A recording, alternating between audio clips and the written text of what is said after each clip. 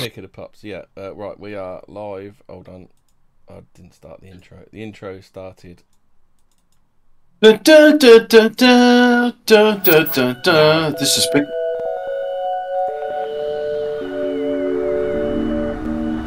I said in the chat, I said Hobbit's being fashionably late. Alphabet Cat said, I bet Hobbit is eating again, isn't he? Literally, yes. Look, time and hunger wait for no man. Yeah. What is it? What's it? Diarrhea waits for no man. Constipation is a thief of time. Use the funny if I do YouTube to MP3 and then I can put it in Audacity, because we're going to need this sound effect for this show. We've got a real... Oh, can I use the word? We've got a real doozy of a show. A real doozy of a show. Yeah. I'll call it the Nobel Booby Prize, I bet. Yeah, well, some of them literally have been awarded the wooden spoon in Nobel Prizes. Yeah.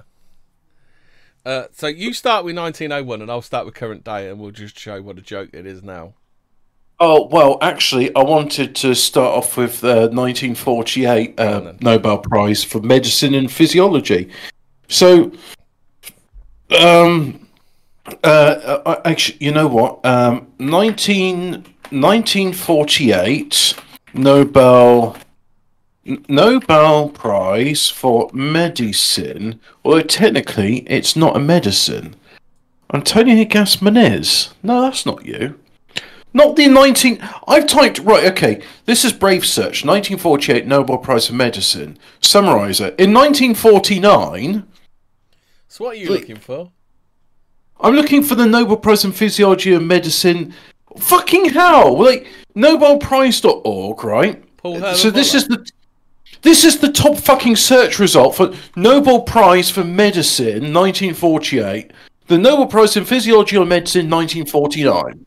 It's like, I specifically typed in 1948, you fucking imbecile. You fucking Rachel Carson. You Greta Thunberg. Fucking... Right, anyway, nobelprize.org, right? If I go there and then I type in 1948. 1948, right. Do you mean Paul Nobel? Yes, but I'm getting to that. Here we go. The Nobel Prize in Physiology or Medicine 1948 was awarded to Paul Hermann Müller for his discovery of the high efficiency of DDT as a contact poison against several arthropods, which is creepy crawlies, Stuart. Oh, and also flying insects. Octopus, isn't they? Insects. I think an octopus is a mollusk. Nobel Prizes 2022. Let's have a look at... So that was 1948. Alvin Muller. Oh, sorry. If you want to know more about DDT and why it's so good, just go back to... Was it last week's episode? I think it was last week's episode. Yeah, DDT, yeah. Yeah. DDT's great. Rachel Carson's dead. They have blood, arthropods. Look, they have hemolymph, which is the analogue of blood for arthropods. An arthropod has an open circulatory system with a body cavity. Yeah, that's disgusting. Disgusting creatures. I'm not eating them. Right. Yeah, so the thing is, you know, great stuff. Nobel Prize awarded because it's like, oh, this helps people. And then Rachel Carson went, I'm not going to do it on your show, even though Geralt did it on my stream. Many times. Ooga boogers? No, how dare you save them? They need to die. Turns out malaria just kills the young and the old, so like you're deliberately killing the weakest ooga boogers, even the strongest to survive. So Rachel Carson, you didn't even achieve your goal of total something ending. Genocide. Yeah. Bitch. Fuck you. How dare Silent Spring be like... How dare you? How dare you be like the citation for, oh, well, DD... My dad says, oh, well, we had to stop using DDT because it made eggshells of birds thin. No. So even my dad was repeating this anti-blackist... Blackitic canard. No, it's an anti-Semitic canard because I just realised the real Jews were the Ethiopians. So it's an anti-Semitic canard that DDT makes eggshells go thin. Fuck you, Rachel Carson. They should dig you up and have the ADL do a special tribunal to be like, how dare you be anti-Semitic? Now you have to serve 974 years in prison for your hate crime, bitch. Oh, by the way, I don't like her very much. I just thought in case people needed to know. Should we compare that to the Nobel, the 2022 physiology or medicine? Let's not do physio. Compare it with the Nobel Prize in Physics 2022, who were Alan Aspect, John F. Clauser, and Anton Zeilinger for experiments with entangled photons, establishing the violation of Bell inequalities and pioneering quantum information science. So what does that mean? The most I fucking hate all of science is quantum science. Did we do an episode recently where quantum mechanics, and I just said, look, this is a load of bullshit, and then like I was describing stuff to you and Fraser, and you were both laughing. No, Hobbit, they're clothes on the Emperor. Can you not see them? You must be a thick. Yeah, that's it. Yeah. Look, look, there's emails in that computer. Are you a thick or something? Can you not see the computer? What I like about this is we were describing like, so you know hydrogen is one proton and one electron, right? Like theoretically it's possible, but now they say no, it's totally real, bro. You could have, I can't believe it's not hydrogen, where you've got one positron and one electron and they're orbiting one another. So, where do you want to go? Where do you want to go next to compare current and previous Nobel Prizes? You do one because I've almost got my soundbite ready. Okay, then I'll do an oldie worldy one. So, who else we got here? Oh, well, this sounds like a bit of a waste of time. When Frederick Passy, for his long work for international peace conferences, diplomacy and arbitration. This is 1901. So 17 years later, Frederick Passy hadn't smashed out all wars forever, had he? He'd kind of fucking failed a bit, hadn't he? What a dickhead. Fuck you, monsieur. My name is Monsieur Passy and I'm brilliant at everything. There are some proper waste of time ones. How about Sully Prudhomme? In special recognition of his poetic composition, which gives evidence of lofty idealism, artistic perfection, and a rare combination of the qualities of both heart and intellect. Why does that get... What? That got the Nobel Prize in Literature in 1901. Explain that to me like I was retarded and drunk. He's a really good poet and that.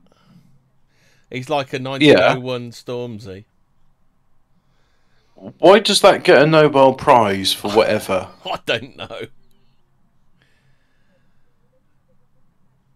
I mean, I'm like, you know what? 1948, DDT gets a Nobel Prize. It's like, yeah, you know what? This is good. This is actually saving lives and preventing people dying from malaria. And it's like, I know Frith and other people would be like, oh, Hobbit, you don't like them very much. I don't want them suffering from malaria. I just don't want them here, that's all. You know? How about, like, I can entertain a nuanced position. I don't believe in unnecessary suffering. How's about that, then?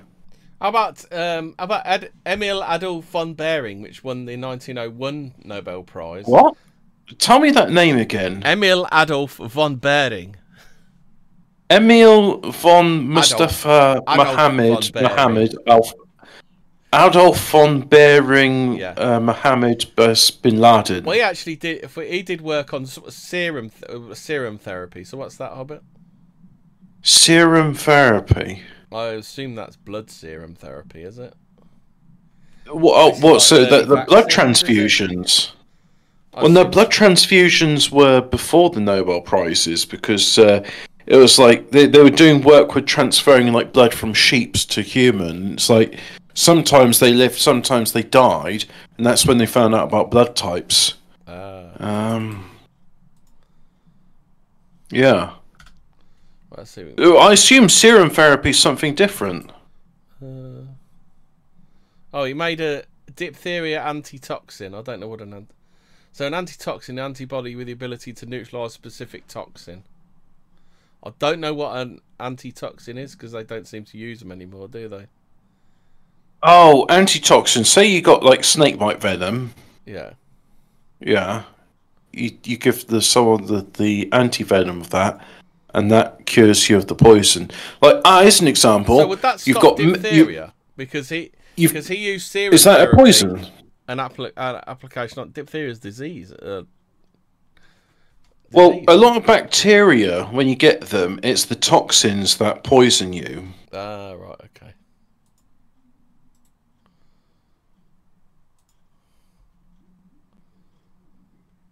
Diphtheria is an infection caused by the bacteria, so it is caused by a bacteria.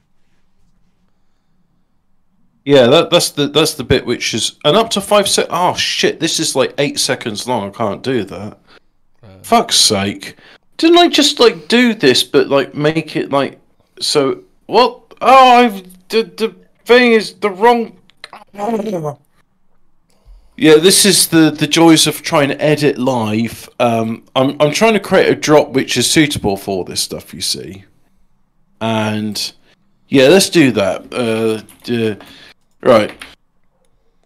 Yeah. This is good. This is good, right? Clef music. Oh, that's what I have to do for doing a treble clef. I have to type in music. That's musical note. There we go. Fucking imbecile Discord, right? Oh, what should we call this emoji? The treble. Here we go. Look, hold on. Yeah. Give me a sec. Oh, just a minute. Are you ready to read out another Nobel Prize? Yeah, you do it. That's all you can get because it's like it's limited to 5 seconds. I can do the whole thing and I can turn it down and loop it in the background if you want. Yeah. Come on, then your turn. I bet you pick some. It's your fucking subject. Right, yeah, okay. You got this list in front of you because that's what you're basing on, and I was just on the nobelprize.org website, which is a bit... Oh, okay, right. In which case, let's go. Nobel Prizes ever. All Nobel Prizes. So you've done a modern one. No, I've done a couple. There were a couple of old-timey ones that were a bit of a waste of time. 1966. Yeah, so, here we go. Right, so Nobel Prize in Physiology of Medicine 1966, Peyton Rus, for his discovery of tumor-inducing viruses. Right, so here's an interesting thing. It was explained to me when I was doing medical... Did he find an application for that? Wow, this is going to get a bit controversial, right? It was made apparent to me during my medical science degree that when one is was that at Scumbag University, Hobbit? It was a local college. A local yes. poly. Did you go to the poly? Yeah, I did go to Polytechnic. Anyway, yeah. So which of course. It's like fuck knows. Anyway, point being, I went there and I was like, okay, how do you induce tumors in these mice to study lung cancer and stuff? He said, oh, we use viruses to induce. I was like, oh, that's interesting. And then the technician I was with at the time was like, look, have you ever heard of something called a binary weapon? I was like, yeah, they were talking about it with the shoe bomber or the liquid bomb. Like, this idea that you get two liquids and you put them together, now you've got yourself an explosive. He says, well, in this case of a binary weapon, imagine, like, you're given an injection and they say it's for your health. I won't be more specific than that. Yeah, it's safe and effective. Now, as a physiology, this is before safe and effective, by the way. This was just when people did it, because it's like, well, a doctor says it's a good idea, and I trust my doctor. He's got a kindly face, so I'll do it. Now, as you get older, like retirement age, you get changes in physiology. It's not puberty. It's kind of like it's something else. But anyway, your hormonal balance changes, and this activates the weapon, which just goes, now these bits which were previously dormant, they're now making cancerous tumours in you.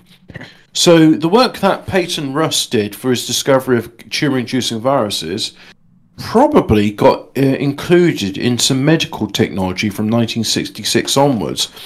And I'm just hazarding a guess. I haven't got the graphs ahead of me, but if you were to look at incidences of cancer from 1966 onwards, I bet you'd see a sharp incline. I know that's not entirely due to the work of Peyton Rouse, but I'm pretty sure, because, it's also like people going, let's get rid of fat in food and put in more sugar. Let's stop using butter and use margarine. But also, 1966, Charles Brendan Huggins, Amanda Huggins Kiss, for his discoveries concerning hormonal treatment of prostatic cancer. So, turns out, not only can hormones activate cancers, they can treat cancers. Amazing. Let's see what clown universe has got is offering in the way of Nobel prizes. I did see one in here. Soichiro Manby and Klaus Hasselmann for the physical modelling of Earth's climate, quantifying variability and reliably predicting global warming. Doesn't he know it's not global warming anymore? It's now climate change. I thought it was called climate boiling. Oh, is it climate boiling now? I know it's definitely it was climate change. I haven't had the new download yet. Climate crisis, Ebola, AIDS, sickle cell anemia, AIDS. Yeah. I'm still stuck on 1966, by the way. So, this sounds like a well earned physics Nobel Prize. Giorgio Parisi for the discovery of the interplay disorder and fluctuations in physical systems from atomic to planetary scales. I'm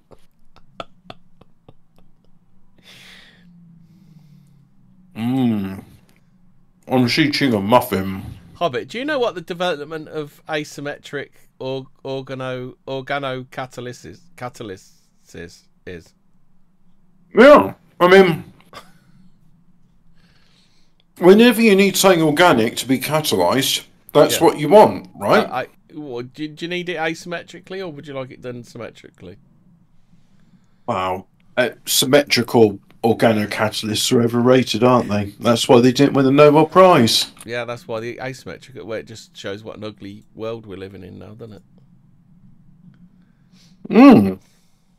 Well, 1966, back on 1966, do you remember that, Family Guy thing where it's like Stewie's birthday? Yeah. And then Lois gives Peter, here's your equally large participation cake. Yeah. Yay! It's my birthday. It's not your birthday, Peter. 1966, right? Nobel Prize in Literature. It goes to Shmuel Yosef Agnon for his profoundly charismatic narrative art with motifs from the life of the Jewish people. Ooh.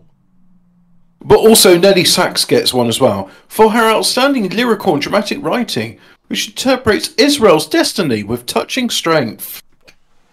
What about David Card, who won in 2021 for his empirical contributions to labour economics? Wow. Hey, oh, shit, we need to give a Nobel Prize to this award. Fuck's sake, just give... How about Joshua D. Angdrist, which is 2021 again, and Guido W. Imbens? I mean, they sound like pen names, don't they? For their methodological contributions to the analysis of causal relationships. Wow. In my mind, when I was reading this, I'll be like, you know what, this is really good because we can go from great contributions, 1935, Nobel Prize in Chemistry, Frédéric Joliot and Irene Joliot-Curie, in recognition of their synthesis of a new radioactive elements. Wait, that's not Marie Curie. Who is Irene Joliot-Curie? Don't know. Irene Joliot-Curie was 1897 Paris, France, died 1956 Paris, France. Affiliation at the time for award, Institut du Radium. All right, so she did stuff for radium. My God, the lazy eye on her. She either looks like King Cobra JFS or who's that French philosopher? Jean-Paul Sartre. Yeah. Irene Curie was born in Paris as the daughter of Pierre and Marie Curie. I'm going to quote Red Dwarf again because there's a Red Dwarf quote that covers everything, and this one is, well, it was Sartre that said, "Hell is eternity spent with your friends."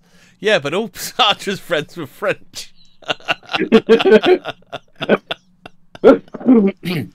Having been to a few soirees with French people, the food is good, but the company is just dire. Hobbit, I'll take that. Hobbit, is this a fraudulent Nobel Prize in Physiology or Medicine? Harvey No, get out of town. Michael Houghton and Charles M. Rice in 2020 have won a Nobel Prize for the discovery of hepatitis C virus. Hey, Ash0787 says, you remind me of that Harry and Paul sketch where the two Bills are on the scaffold with the secretly high-level academics in between shouting stuff at people. Oi, love! Nice tits! By the way, did you hear BBC Radio 4 last night? Oh, yes, I thought it was very good with the Woman's Hour. But anyway, carrying on to the Nobel Prizes, that's what we're doing, right? So, Nobel Prizes... Nobel Prize. Louise Gluck won the Nobel Prize in Literature for her unmistakable poetic voice that with austere beauty makes individual existence universal. What? What a load of pretentious wank. Nobel Peace Prize, 1935, for Carl von Ossietzky. Adolf Hitler. So Carl von Ossietzky, yeah, I'm not sure if that's a German or Prussian. That's a Prussian name.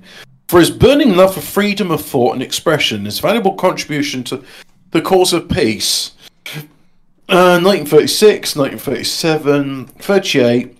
It said 1939. Oh yeah, there's stuff in 1939. So Nobel Prize in Physics 1939, Ernest Orlando Lawrence for the invention and development of the cyclotron. And the results obtained with it, especially in regard to artificial radioactive... Right, the cyclotron has led to... I've got to burst in with this one. 2020, Paul R. Milgram and Robert B. Wilson won the Prize in Economic Sciences in memory of Alfred Nobel for improvements to auction theory and inventions of new auction formats. I seem to remember there was a thing not so long ago with like Exxon, was it ExxonMobil? And they were doing this thing which was totally not gambling. And they had to go in front of the US Congress and say like, yeah, what we're doing here is totally not gambling and it's actually like a complicated financial instrument. And the lawyers managed to like convince them saying like, look, it looks a lot like betting on future outcomes which can't be predicted and there's elements of chance. But here's a lot of money to say that we can carry on doing what is totally fucking gambling. Yeah. Yeah. Do you understand this one, Hobbit? Joseph B. Goodenough. That's his name, John B. Is he good enough? That's good enough. John B. Goodenough. Stanley Whittingham and Akira Yoshino for the development of lithium-ion batteries. I think they've already been developed, mate. Wait a minute, what year was this? 2019. Yeah, lithium-ion was something in Tomorrow's World back in... Let me just have a look at the lithium... So, lithium... I think they've pushed on with technology somehow, but still, it's only a fucking tweak. You don't deserve a Nobel Prize in it, do you? A 3.6 volt lithium-ion battery from Nokia 3310. Yeah. So even back in the Nokia... Now, for all of those of you that were born after 9/11... Before times. Nokia 3310 was a mobile phone which us ancients used to use. And get this right, the standby time on my Nokia 3110, even taking a few calls, was a week. I had a 3330 and the battery was dog shit. I had a 6110, that was my first mobile, and the battery on that would last 2 weeks. Not too posh for a 5110, were you? I was given that as a hand-me-down in 2000. So, you know, it was old hat by then, but that was the one with the, you know, the colour change chameleon coat. Yeah. And that was also the first mobile which could do, Snake. thing. Oh no, Snake was on the 51. It was the first phone which could do SMS. No, the 5110 could. Oh, right. Yeah. Well, I'm told 6110 was like one of the first phones that could do an SMS. A lithium-ion or lithium battery, yeah, I know it's history. Research on lithium dates back to the 1960s. One of the earliest examples is a copper fluorine lithium battery. Is this showing the lack of science in science? Well, what is it that specifically said, oh look, the battery, a lithium-ion is some sort of battery. A lot of these are for the message, aren't they? As the drinker would say. I got bored with that guy. I don't listen to him anymore. Very, but yeah, But the thing is, even if someone's a complete shithead, you can still get things that are quotable from them. Like, how's about that then? That's what's up. The message. The message. The message. Yeah. But a lot of these, like 2019, you've got some people for their discoveries of how cells sense and adapt to oxygen availability. What cells? It doesn't say. Yeah, but even so, I mean, that's probably like a pretty good, like, well, again, these are summaries, so if we want to get in depths of it, I'll be happy to do that. Right, 1980, working in separate groups, Ned A. Godsall. If you want to look into that, that's the page on that one. How cells? Do you want to have a look at that one? I went in a bit, but I'm reading about lithium. I'm reading about lithium-ion batteries because you see, the idea with this is we'd rewrote some Nobel prizes, and anything catches our fancy, we're going to depth about it. So lithium-ion, 1980, separate groups, Ned Godsall et al., and shortly after, Koichi Mizu, some Japanese bloke, and John B. Goodenough, after testing a range of alternative materials, replaced titanium silicon with lithium cobalt oxide, which was lithium cobalt and oxygen, which has a similar layered structure but offers high voltage and is much more stable in air. The material would later be used in the first commercial lithium-ion battery, although it did not on its own resolve the persistent issue of flammability. How about a family from your homeland when you've caught up? What? England? Abiy Ahmed Ali won in 2019 the Peace Prize for his efforts to achieve peace and international cooperation, and in particular for his decisive initiative to resolve the border conflict with neighbouring Eritrea. Ah, yes, good old Eritrea. Guy Fawkes would appreciate that one. So now, they didn't resolve the issue of flammability with this lithium cobalt battery, which, by the way, an issue which still hasn't been resolved to this day, as Volkswagen Group will be reminiscent of. Bugattis, Lamborghinis, Volkswagens, and other cars. I mean, I've never heard of like a Bosch battery catching fire, or you know, I've done plenty of things with my DeWalt. Yeah. And that hasn't caught fire.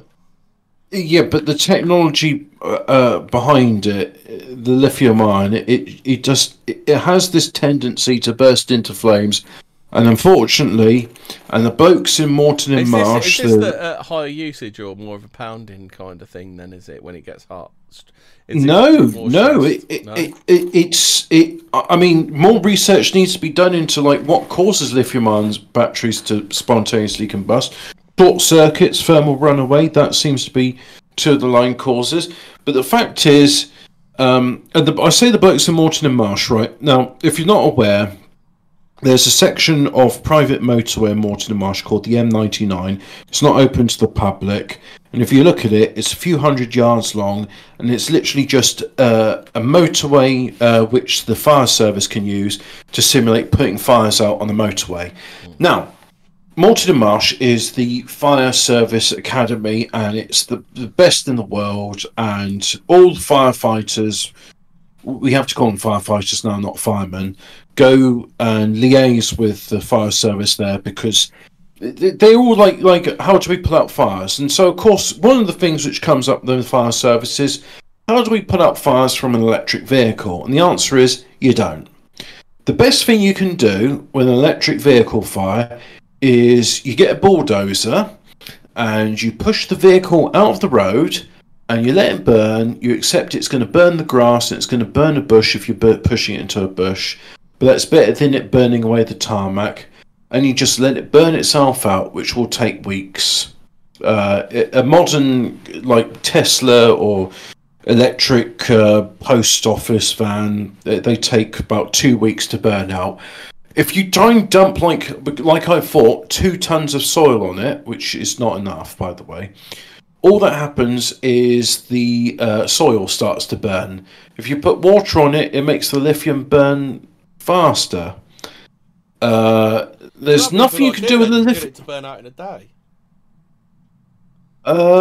Yeah, well, you know what? I wish we could ring up. Could you imagine just like ringing someone up in the middle of our show and just saying, look, we appreciate it's coming up to 20 to 8, but considering your research you've done with electric fires, and then the guy would be like, are you drunk? It's like, yes, I am drunk. But anyway, answering my question. A bit. Mind you, it could end up like your question to that guy on Twitter, weren't it? About why did what was why did all the... What was his absolutely preposterous fucking idea? So it's Skeptoid magazine, like why do all these buildings like show exposed bits? And it's like, well, it's very simple. You see, at the beginning of the 19th century, all the cities in the world decided to regrade themselves. Regrading means leveling up the level of the ground, so that automobiles would have less of a struggle going up and down the hills. And I was like, well, it was 1865. And I asked the guy, I said, hi, I was very interested in your work on regrading. I haven't heard much about it. How many automobiles were there in the world in 1965? And would it have justified like regrading Canberra, Sydney, as well as Pontypridd and Paris, San Francisco?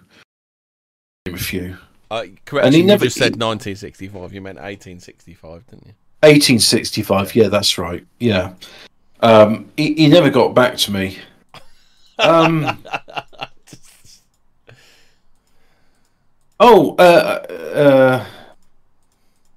same. So this is the bit I haven't read before. So we talk about flammability of batteries, and that was in 1980, right? The same year, Rashid Yazami just demonstrated the reversible.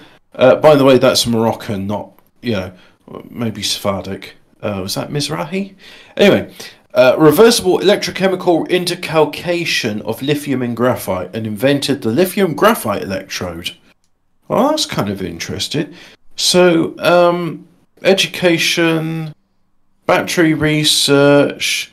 They don't have his early life, but I'm pretty sure this Moroccan scientist, engineer, and inventor of Rashid Yazami is, I want to say Sephardic.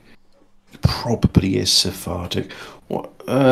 Should we go back to the Nobel Prize rather than looking up what Yazami family name means? What else have we got here? How about Arthur Ashkin, who won in 2018 for the optical tweezers and their application to biological systems? What's an optical tweezer? No, they're the optical tweezers, not any optical tweezers.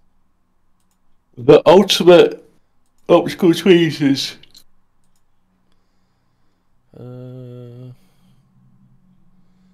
Optical tweezers.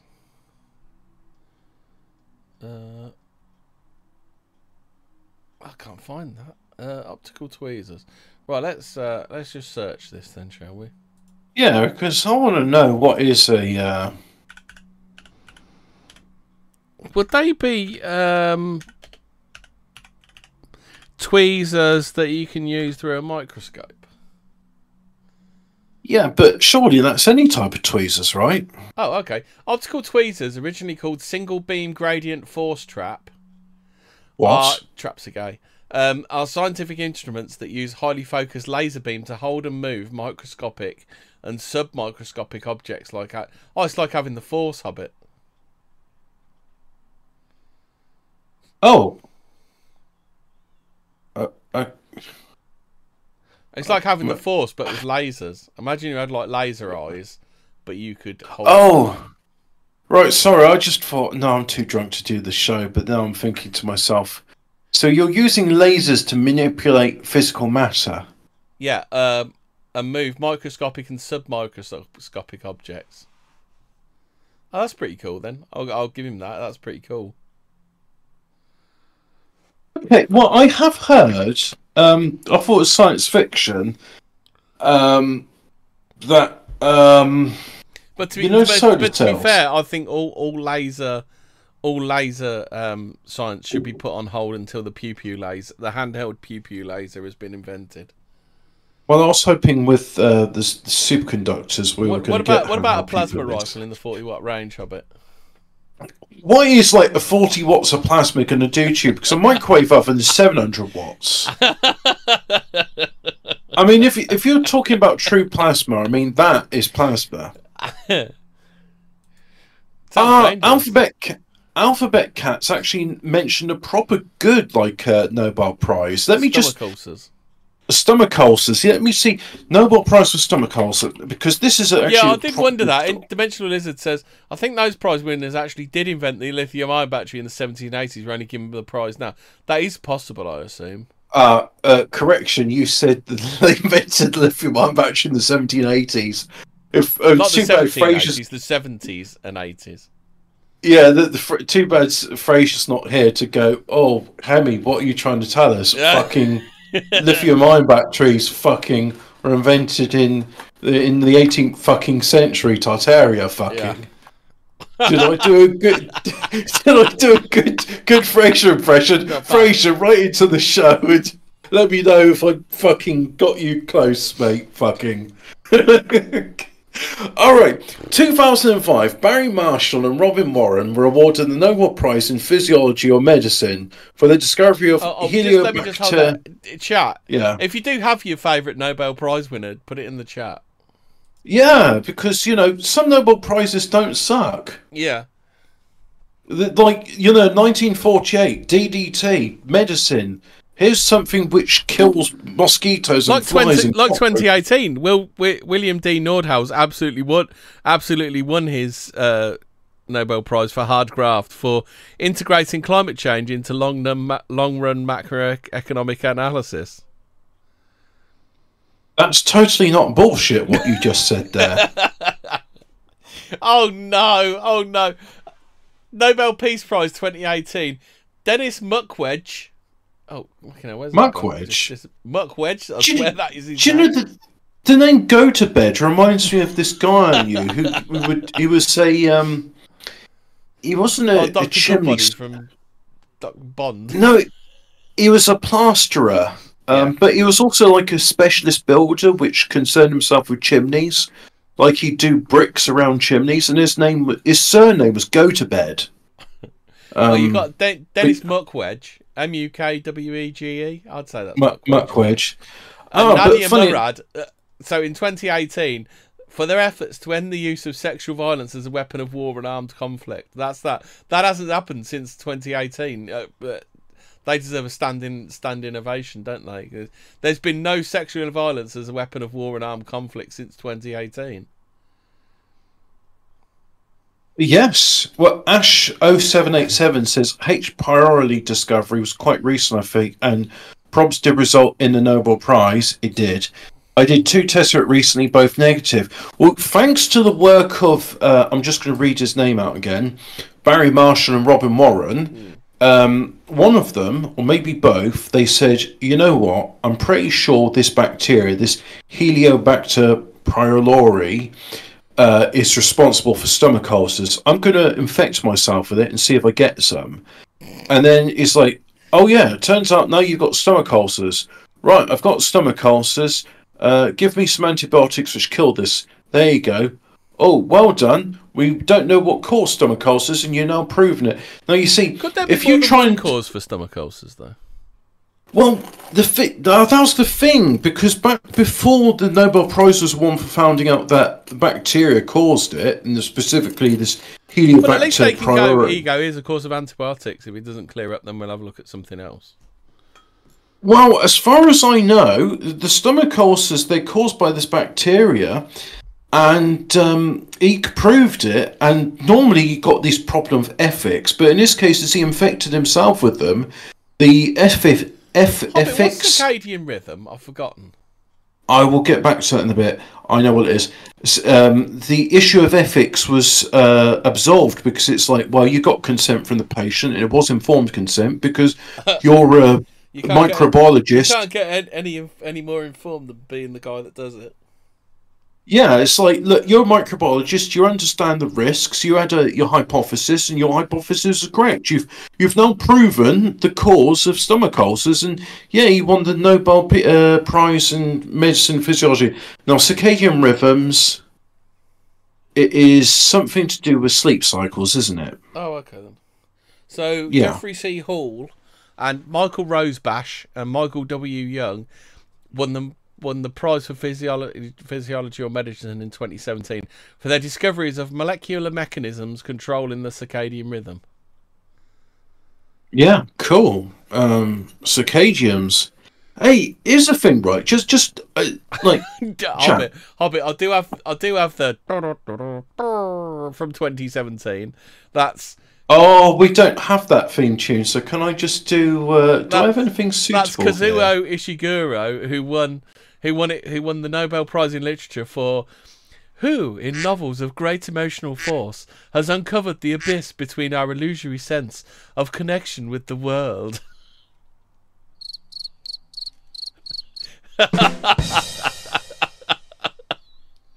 Now, I appreciate the chat's enjoying this, so I am too. Yeah. But I'd just like to do a brief aside, right? Because maybe at some point we'll get a Nobel Prize into this, because I'd like an explanation here. Yeah. And I spoke with the other guy at work, well, let's not use his real name, Lee, and I was telling him about a dream I had. Now, Lee said to me, because I was saying to him, I had this dream, right? Now, I didn't get into specifics, but in the dream, I was at work, and it's like... Did it involve any of Girls Aloud? No, it didn't, actually. Right. Nor did it involve Destiny's Child. Alf Garnett. No. Anyway, in this dream, I was at work, and they were like, "Oh, we're not really proud. We're not proud of your performance. So what we're going to do is put you in probation." And the probation term on it says, like, we're not going to pay you. We're going to give you a loan, and then you got to pay us back the loan, and also you got to improve your results, getting from like. We want you to do this, and then I got furious in the dream. It's like, fuck off! I'm not getting another one for you, Hobbit, to look at. Oh yeah, I'll look into that one. I'll read it. But I'll just carry on with the dream talk, right? And I was like, fuck off! Am I doing that? I'm not getting a loan out to what? I'm here to earn money. That's why I go to work. I'm not here to get a loan. To be fair, you sound like a housewife on TikTok. That they talk about their dreams quite a lot, I should imagine. All right. Well. In summary, because he also said in his dream, he's got blinds in his bedroom, and his blind was like 3/4 open, and it was like someone on the other side of it. Blinds or curtains? I've never had blinds in a bedroom, I don't think. I have slept in bedroom with blinds before, and I just find them a bit... I don't like them. I prefer curtains. To be fair, even though I inflict it on you, I can't stand curtains without a proper backing. Oh, I know what you mean, because they still let the light through. Yeah, it's like, what's the fucking point? Mind you, that is a peaceful room. It's not as if it's on the fucking road, unlike where I live. Mm. So he told me, he says, "Oh, I had a dream like that," and he said, "Yeah." So the blind was 3/4 of the way open. There's a guy on the other side of the blind, and he kept shooting him. He's just like, "Stop shooting me, dickhead!" And then he woke up, and it's like, "What the fuck was that about?" Now, in my case, I woke up and I was like proper angry, like, "Fuck those cunts! I'm not paying to work." And for half an hour, I had to tell myself, like, it's a dream, it's fake, it's not real. Go to sleep. Yeah, but I was really pissed off. Yeah, you're really pissed off, but it's fake. Just let it go. And that's the problem. Even though the dream was fake and like not real, have to ask, is Fairy Morgana, is that a play on one of our? Is that someone doing some deep lore on Fortean Words? Is it? If they start talking about gnomes, we'll know what it's about. Morgana. I was thinking of Fata. Oh, right. Yeah. Okay. Yeah. Sorry, I was just thinking like there's some sort of 00 fan. 00, come back. Put the hash pipe down. Come talk with us. Put the drugs down. Put the weed down. Stop being so paranoid. I did a marijuana the other day. That's okay. But anyway, everything in moderation, Hobbit. Yeah, well, that's it. I had like 2 puffs, and that was enough for me. Yeah. And I was like, all right, 6 o'clock. And isn't that it turns up. Puff, puff, pass it or something, isn't it? Oh, I thought that was by Boney M. Pass the Dutchie on the left-hand side. That's musical youth, Hobbit, not yeah. Wait, are you sure it's not Boney M? I'm 100% sure. I'm 100% sure that it's not Boney M.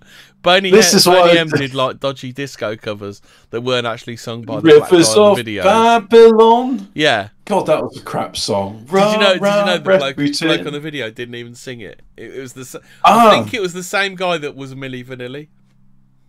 The term Fata Morgana is the Italian translation of Morgan the Fairy. Well, there we go. It's a good deep song. But anyway, point being, right, Nobel Prize should be awarded for this. Why is it dreams? Even though they're dreams, you wake up, the feelings are 100% real. What's that about? All right, then, Hobbit. Let's go for some deep fucking philosophy. Where are your dreams physically? They are right. Physically, they're all around us. And it's your brain which acts as a receiver to pick them up. Hobbit, you're just a meat bag on a rock. Okay. On a rock, swinging around the sun. You're insignificant. It's not real. I'm just a meat bag on a speck of dust, random happenstance. Yeah. It's all nihilism, you're an electrical bro. meat bag. Eventually, the electric's gonna run out. Then you'll just be a meat bag. Which then decays into bacteria and fungus and stuff. Oh yeah, so going back to... An Earth just happened to be just perfect enough to support this form of life. And it's a coincidence that the moon is 400 times smaller than the sun, yet it's 400 times away, and that's why we get total eclipses and we can see the corona. The pineal gland bro wants some DMT. Jamie, pull that up. Yeah, fucking Joe Rogan was. He's such a. Oh, did you ever listen to that? I don't suppose you ever listened to Kevin Smith back in the day on Smodcast, did you? He had Joe Rogan doing his. Yeah, dude, the Bible, it's all the shrooms, dude.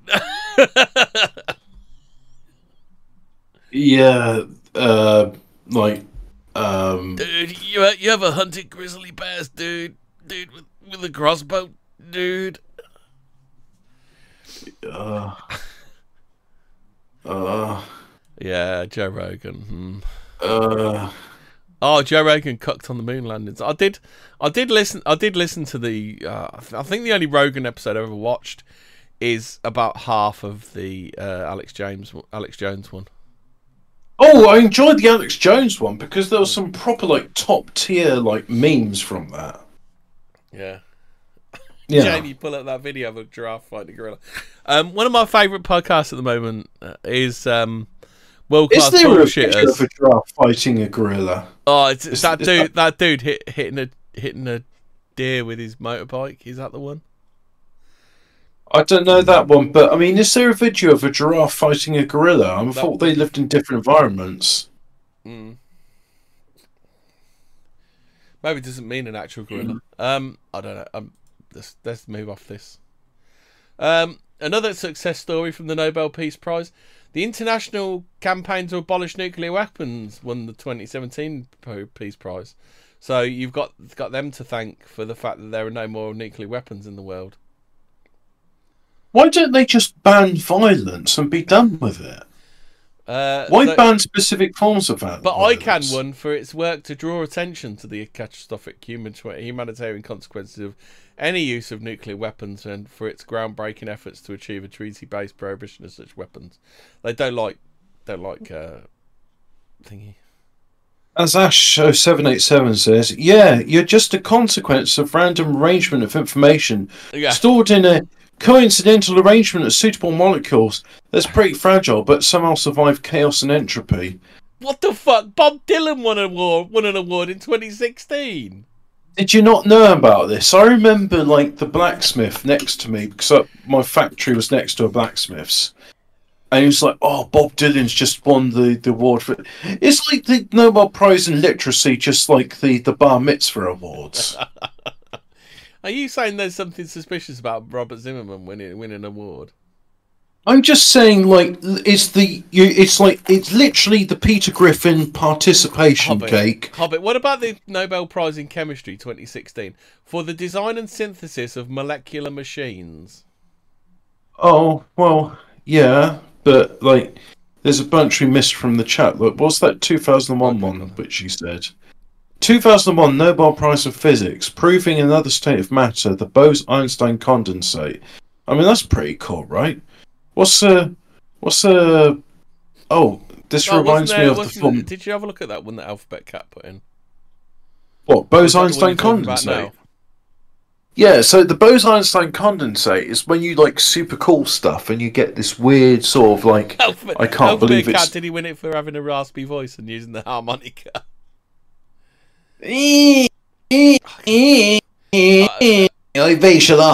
Dylan is a man who A, should have died in the 60s, and B, songs, he was a better songwriter than he was a performer, I'll put it that way. Just like a rolling stone. I think I've probably put too much fucking class into that, but yeah, I can't. Very good. Very. I can't deny his quality in songwriting, but my God, can that man not? Yes, my friend, it's dancing in the wind. Dancing in the wind. God, I can't fucking... Like, Bob Dylan, it's like... I don't know why. People should just say, look, Bob, we'll pay you... Here's like $50 million not to sing. Couldn't Mark Chapman? Couldn't they go and look, Mark Chapman? We'll give you a pass on the John Lennon murder if you just go and shoot Bob Dylan next. Look, we'll pay you like loads of money, and Frank Sinatra will sing "Pissing in the Wind" or whatever. Also, did you know that Sylvester Stallone? They were paying him. I think at one point he got an offer for $265,000 to not star as Rocky in Rocky. I'm probably on my millionth time of saying this, but my favourite one is Michael Caine read the script for Jaws: The Revenge, and it says "fade in the Bahamas," and he said, "I'll take it." Without reading any more of the script. Michael Caine is one of those guys. I'm glad he appeared in Austin Powers, because if you look at him in the Harry Palmer series, Austin Powers came shortly after that, and it's kind of good just to sort of seem like, you know what, this is actually the because isn't he like he's Nigel Powers in it, and he's basically just like a champion class shagger, and he's both the father of spoilers for a film that came out 20 years ago. He's both the father of Austin Powers and Dr. Evil. Oh, Hobbit, speaking of rounding things off, have you watched I haven't watched it yet either, but have you watched the latest Venture Brothers movie? Oh, someone told me there's Venture Brothers. So is that the one? I dropped you the magnet link in DMs to you. Oh yeah, I meant to download it. I've downloaded it, but I haven't watched it yet. Apparently, it rounds the whole thing off. I saw the weirdest condensate earlier. I think it was some form of mushroom, but it looked like patches of pure white foam, like it was artificial. I saw black deathly mushrooms nearby. I hope you took a photograph of it, and if you do, please put it in the Fortean Words Telegram chat. Yeah. Oh, Irene Curie is the daughter of Marie Curie. Marie Curie, famously, two of them, one for chemistry and one for physics. She was the first woman to do that. Respect the women, like unwashed orders, you two. Unwashed woman respecter. Unwashed woman respecter. Do you want someone who won a really real Nobel Prize for Physics in 2015, Hubbard? It's really real. Takaaki Kajita and Arthur B. MacDonald won for the discovery of neutrino oscillations, which shows that neutrinos have mass. And they're really real. They're honestly really real. They're really totally honestly real. They really are. You know, I'm glad you mentioned that, because this brings me back to one of my favourite Nobel Prize in Physics. This is the 1995 one. This one in 2015 would have your mate, what's her name, rolling in her grave. Oh, what, Enid Blyton? No, the woman we did last week's show on. What's her name? Oh, Rachel Carson. Yeah, fuck that bitch. Will be spinning. But you said a mate. You said my mate. I mean, you. Rachel Carson's no friend of mine. Real name, you. One for her discoveries concerning a novel therapy against malaria. She'd fucking hate that, wouldn't she? Rachel Carson's going to come out of the grave like a zombie going, rah, rah, must preserve malaria. The Nobel Prize in Physics. Malaria respecter, is that what it is? She goes, please save the precious mosquitoes, how dare you poison them. Yeah. How about the Nobel Prize for Literature in 2015? Hey, don't I get a term to do? Okay, I'll do this one then. I'm sorry, ADL, we've been very negligent of the Nobel Prizes in literature. They are as equally valid as the Nobel Prize in Literature 2015. Svetlana Alexievich won for her polyphonic writings, a monument to suffering and courage in our time. What is polyphonic writings? I know how are they a monument to suffering and courage in our time? I mean, I know, polyphony in terms of a synthesizer, where you can play more than one voice at a time. I know Polygonic Wing, though, which was a side project of Alex James, otherwise erstwhile known as. But polyphonic writing, does that mean like? Oh, okay, that's cool. I like Aphex Twin. I like that was one of his side projects. I didn't know that. Maybe Brian Cox will win a Grammy instead for his famous musical talents with D Ream. Oh yeah, he should get a Nobel Prize in both music and physics for isn't that amazing? Polyphonic is using multiple phones to write your thesis. Yeah, it is. All I'm thinking of in terms of just a minute. Hang on. All right, Capstan. I'm gonna do a think. Hang on. Yeah, because I don't want you to ruin my thinking. You can ruin my thinking afterwards. Now, polyphonic writing, right? So that means you've written with more than one voice. So there's more than one character in the story. What is the definition of polyphonic writing, Mr. Hemi? I don't know. Oh, okay. I wasn't looking at polyphonic writing. I was looking at polyphonic. Is it got to be like multilingual or something? Chat, if you know what polyphonic writing Nobel Peace Prize for 2U is, write it down. Hold on. Hang on. In literature, polyphony is a feature of narrative which includes a diversity of simultaneous points of view and voices. In other words, writing a story with multiple people in it. Wow. Yeah, wow. Wow, she writes stories about more than one person. Wow. That amazing is a Nobel Prize. Now fuck off, cunt.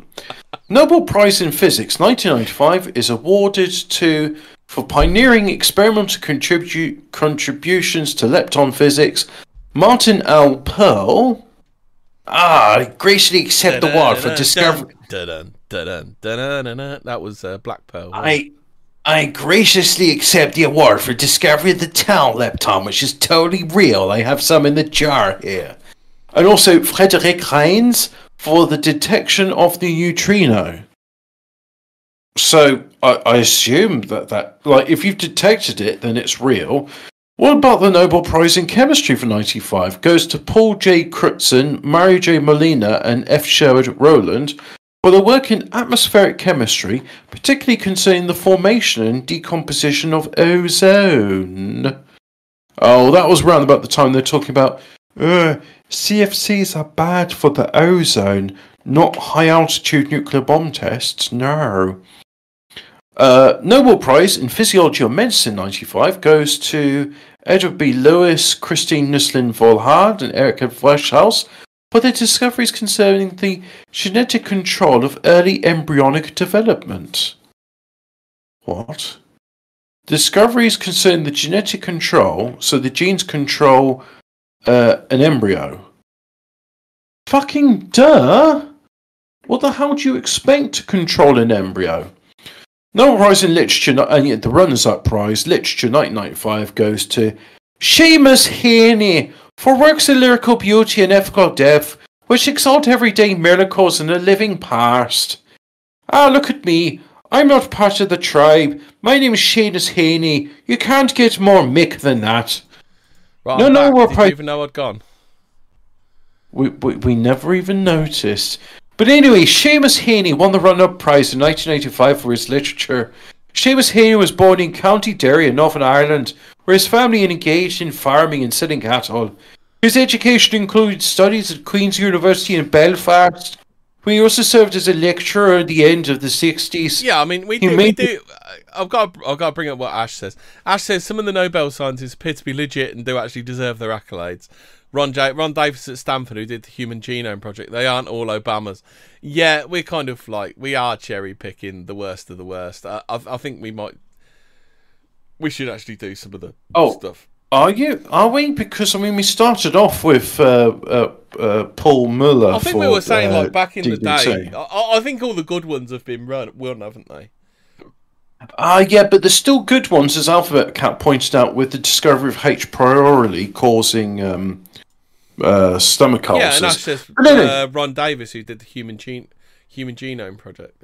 What is the Human Genome Project anyway? What do they? It's more about Seamus Heaney. So anyway, he made his debut as a poet then, but continued to divide his time between his own writing and academia. He worked at Caresford College in Dublin, at Harvard University in Cambridge, Massachusetts, and at Oxford University. Seamus Heaney was married and had 3 children.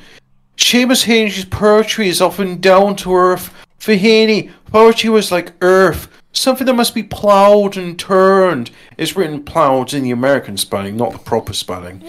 Hobbit, what does this mean? So 2013, Nobel Prize in Physiology or Medicine, James E. Rothman, Randy W. Sheckman and Thomas C. Sudoff for their discoveries of machinery regulating vesicle traffic, a major transport system in our cells. What is vesicle? Oh God. I actually hated this part of medical science. Yeah. So the vesicles, right? Yeah. Are sounds a bit like testicle.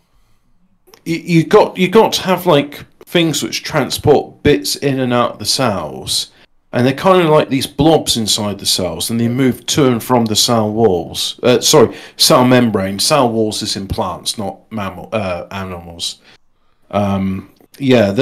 So, God, it's been so long since I remember that you had a nucleus and a mitochondria, and then you've got, I think it's the riboflavins which convert DNA into proteins. But I just like it's complicated. Oh yeah, and then you got microtubules which have silica in them, and that's actually. Weren't you doing this before 2013? Yes. Okay. So do they like get round to it Nobel prizes? Then are they? You know, you did a good job, but we've been a bit busy since you invented it.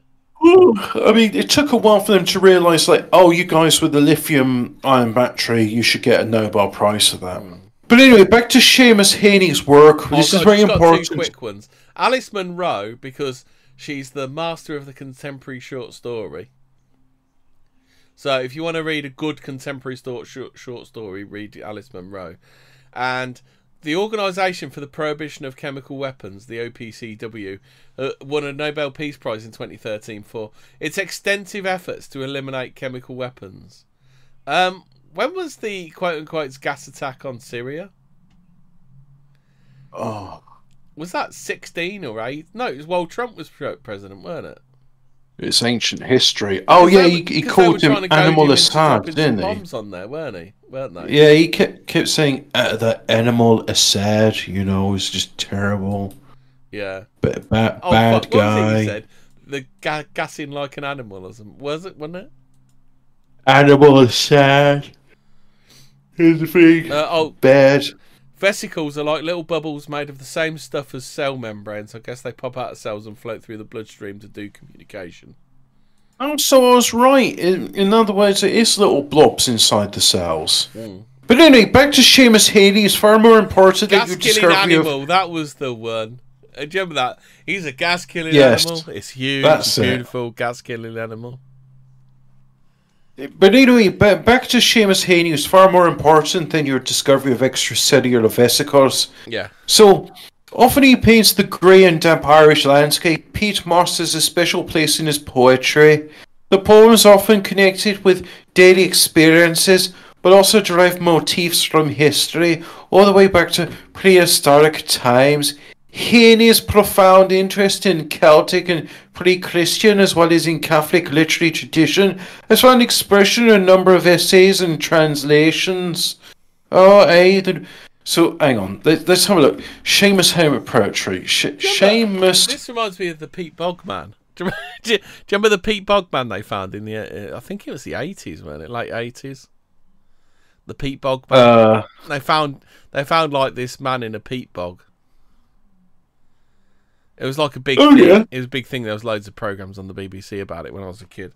You know, back when you only had 3 or 4 channels to choose from. Oh, Jesus! But they were good. They were good. You watched some good telly back then, though, didn't you? I interrupt your thing about the Bogman to look at this mugshot of Seamus Heaney. He looks like who's that KFC bones down the drain guy? No, he doesn't like him. He looks like that. Look how close set those eyes are together. You can tell he's a Rogan just by the look of his the physiognomy there is not right. But anyway, here we go. Here's a poem called Digging, Death of a Nationalist, 1966. My grandmother cut more turf in the day than any other man on Tonersborg. I once carried in milk in a bottle, corked sloppily with paper. He straightened up to drink it. I'll put a picture of Seamus up. I heard a story once about Seamus. He had a job on a building site, and they said 2 things, Seamus. They said, "Can you drive a forklift and can you make tea?" He said, "Why? How big's the teapot?" Cup of tea? Yeah, that's it. I'm reading this poem and it doesn't even fucking rhyme. He straightened up to drink it and fell to right away. Nicking and slicing neatly, heaving sods over his shoulder, going down and down for good turf, digging. Ash remembers Pete Bogman. The cold smell of potato... Ash actually studied this poem in English class. The cold smell of potato mold, the squelch and slap of sucky peat, the cut curls of an edge. Did you know Seamus got arrested? Oh, is that so? He tried to blow up a bus and he burnt his lips on the tailpipe. Oh, that's true. I've heard that story before somewhere. The cut smell of potato mold, the squelch and slap of sucky peat, the cut curls of an edge, proliving roots awaken in my head, but I've no spade to follow men like them. Between my finger and my thumb, where the squat pen rests, I'll dig with it. Fucking, how the hell does that get a Nobel Prize for poetry? Fuck's sake. I've written better He could have at least done a decent limerick, couldn't he? Like old Frank Carson.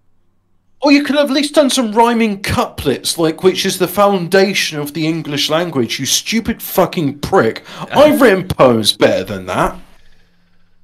Is a poem, right? This is a haiku. It's in the form of haiku. Forget me nots. Remind me not to forget to do the weeding. Ah, see? I know the one about the Cocker Spaniel from Poole, who had a thing about Peter O'Toole. When he came on the telly, he'd roll on his belly and he'd do funny things to the stool. Before there was Cheddar Man, there was Pete Bogman. That's true. Pete Bogman. I remember Pete Bogman. He was quite a big thing on the telly, on that television. Oh, that television. We could watch the. Have you ever watched a film on the television? A film. Yes, I've watched a few films on the television. It's not quite the same as going to the cinema to see it, though. It's not quite the same. I do remember watching Jaws with me mother, and there was that bit where the bloke's head pops out of the bottom of the boat, and it did make me jump. I remember the time I went to go and see Independence Day, but unfortunately it wasn't about killing the Sassenachs, it was about killing the Alemans. The Alemans were invading the White House, and Will Smith was that fellow, Willow Smith, he said, welcome to Earth. he was very energetic in that film. He was jumping up and down like a chimpanzee, he was. It was very amusing. It's great, it was. Then he says, I hear you're racist now, father. Get this right. This Alamo, he came all the way over from Alpha Centauri, somewhere far, far away. And they were like, I've got a Game Boy. I'm going to upload a computer virus into the alien mothership with this Game Boy. And then they did. And then they blew up, and that was the end of the film. It was really good. Have you ever tried sharing a file between computers in Windows? Could you imagine? Trying to upload an violence virus to an alien computer in Windows? I'm really sorry. I can't do that, Father. As everyone knows, that the Game Boy is famous for its wireless transmission of data and its ability to go through. I don't know. It wasn't a Game Boy, was it? I think it was a Game Boy. Yes, I don't think it was a Game Boy. I think it was like a fucking Windows 95.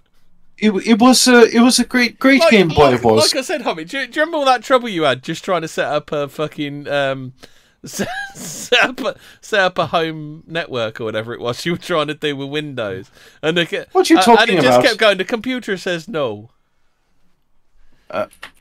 Was it the home media server or something? And fucking Windows XP and Windows 10 was going, oh, I don't know about that, Father. Here we go. How was the computer virus get uploaded into the mothership in Independence Day? That's how it's written here in this this question here. Oh, it's an old Mac. Seriously? It was a Mac. It was an Apple Mac.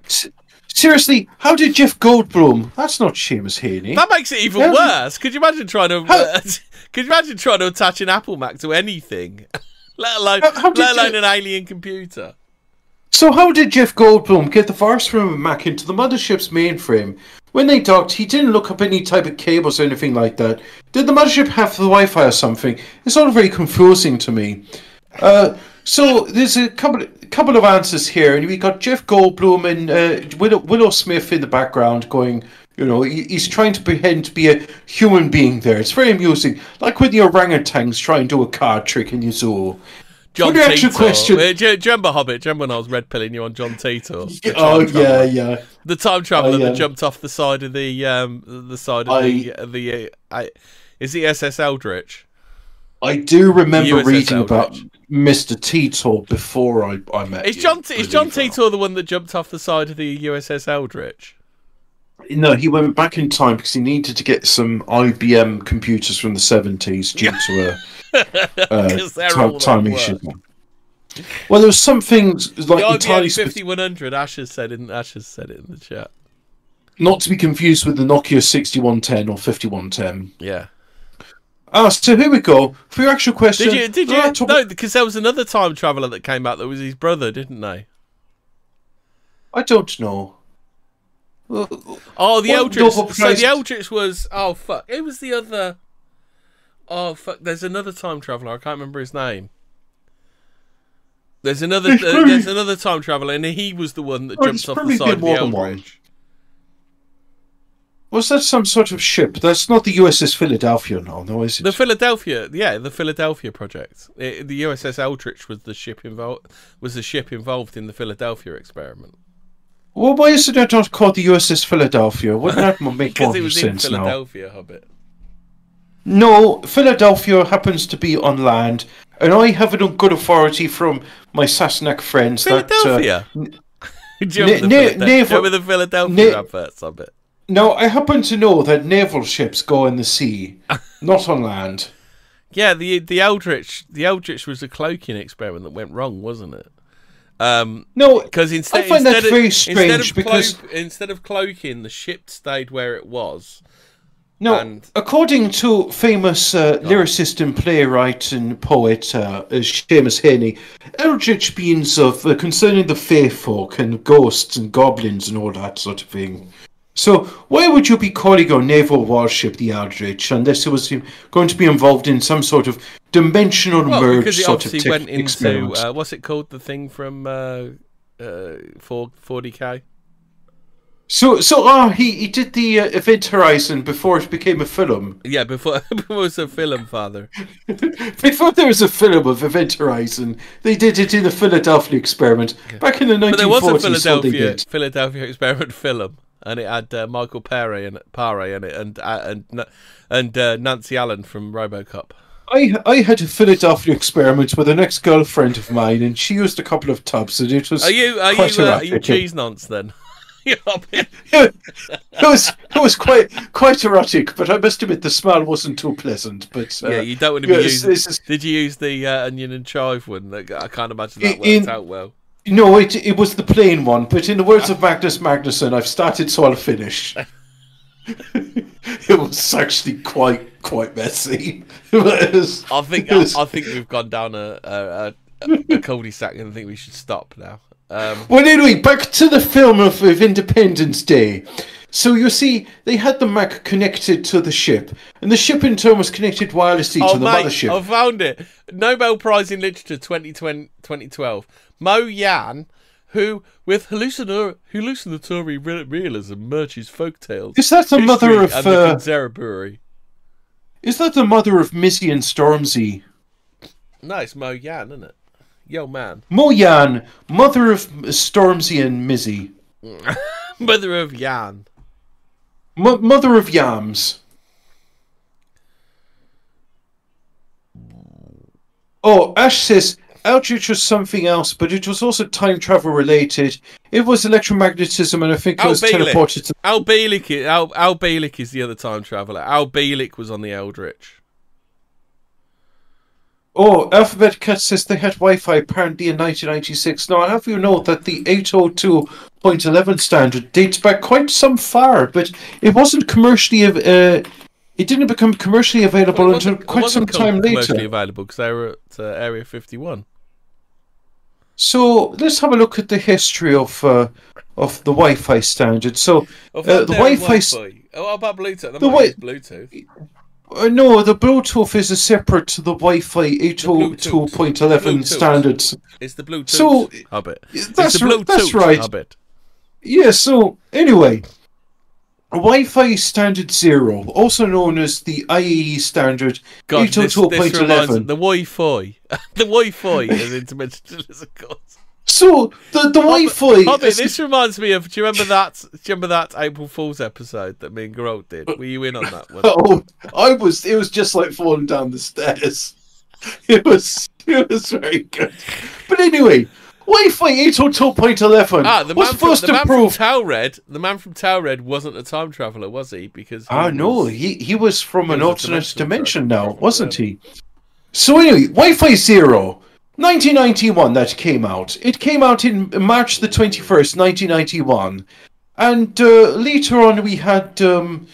oh, look at this, 802.11n. That was 2003. I still think of 802.11n as being advanced technology. So Wi-Fi 1. So the Wi-Fi... If were on Wi-Fi, that would have been fine. Yes, so you see in 1996, they would have been up to Wi-Fi Standard 0, with possibly some experimental Fairy technology. Morgana's trying to get us back on track, Hobbit. We've gone way off fucking track. She says, Saul Perlmutter, Brian P. Schmidt and Adam G. Rice for the discovery of the accelerating expansion of the universe through observations of distant supernovae. Got a bit echoey. It's got echoey in 2011. Well, yes, it seems a bit. I don't know. It doesn't seem as important as the contributions that Seamus Heaney has made. Hobbit, I've got the one. The Nobel Prize in Chemistry 2011. Dan Shechtman for the discovery of quasicrystals. So were they called quasicrystals back in 2011? So what is a quasicrystal? Let's go find out what the quasicrystal is all about. A jerk-off crystal. A quasi-periodic crystal, also known as a quasicrystal, can be used for jerking off. It's a structure that is ordered but not periodic.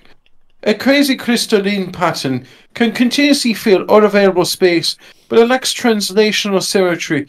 You know, this reminds me, you can get certain glasses, and they're an alloy of nickel and titanium, and they call it memory metal. It bends and stuff. It happens to be an amorphous mass of the two metals now, and it resembles closer to the molecular structure of glass.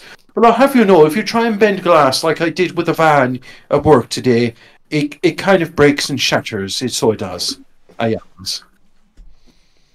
Yes. How about this one? The Nobel Prize in Literature 2011. Thomas Transtromer won because through his condensed translucent images, he gave us a fresh access to reality.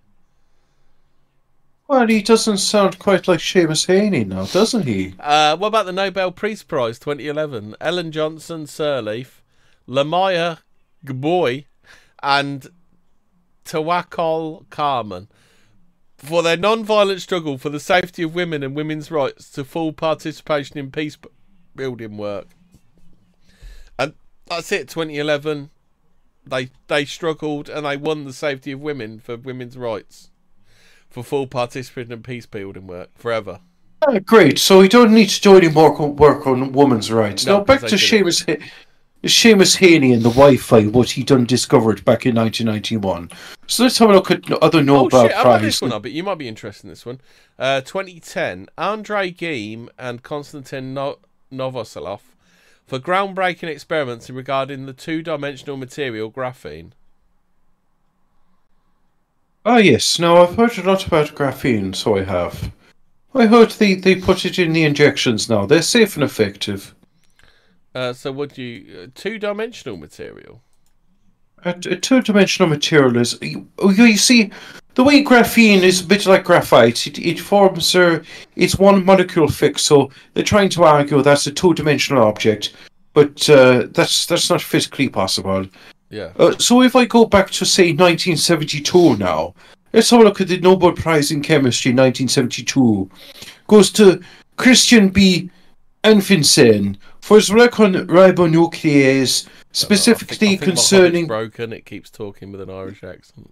The connection between Seamus Heaney, amino acid sequence, and a biologically active conformation. What, you don't appreciate the work and contributions of Seamus Heaney? And what about that turf cutting poetry? Does it not speak to your soul about how it's really important to cut sod and turn it? What? I don't know. There's just some bullshit poem about cutting turf and turf. We can't talk about the turfs.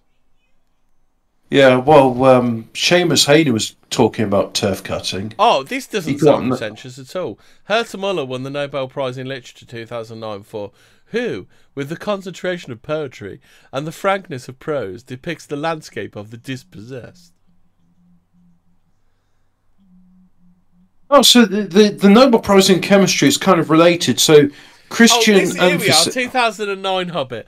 Barack Hussein Obama, remember that is, for his extraordinary efforts to strengthen international diplomacy and cooperation between peoples while bombing them with drones. So what is it that he did in 2009? It's just that's a very peaceful thing, what he did. He peacefully sunsetted people with drones. I think that's what it is. Oh, that's okay. We're not monetizing this channel. You can say he drone strike killed, murdered Barack Pakistani Obama families. took a page straight out of Judge Death. Judge Death. Oh, that's it. Yeah. Yeah.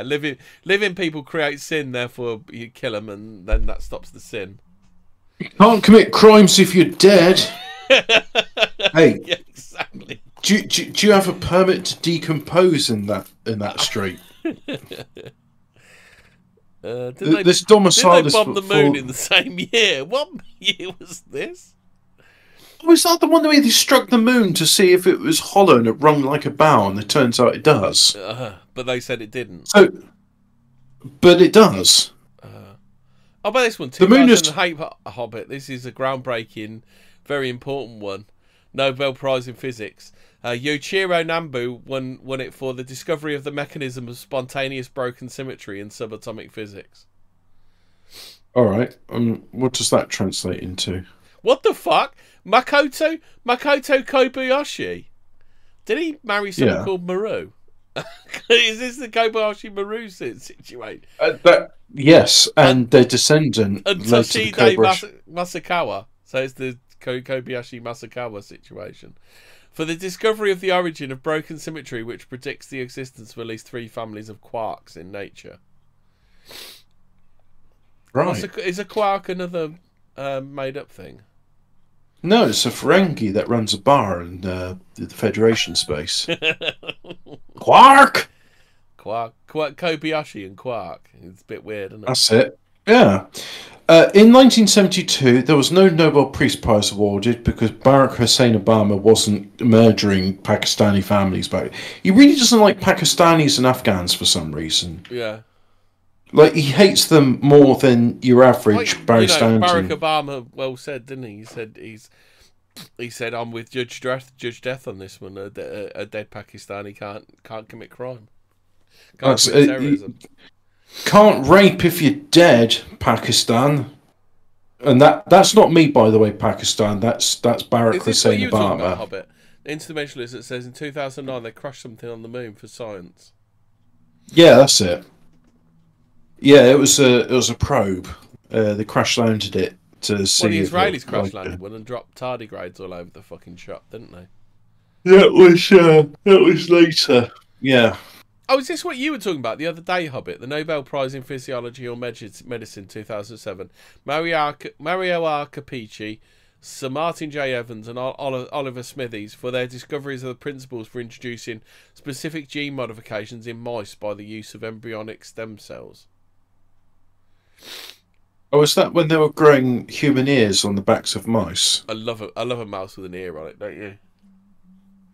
You know what? We're into Mickey's ear.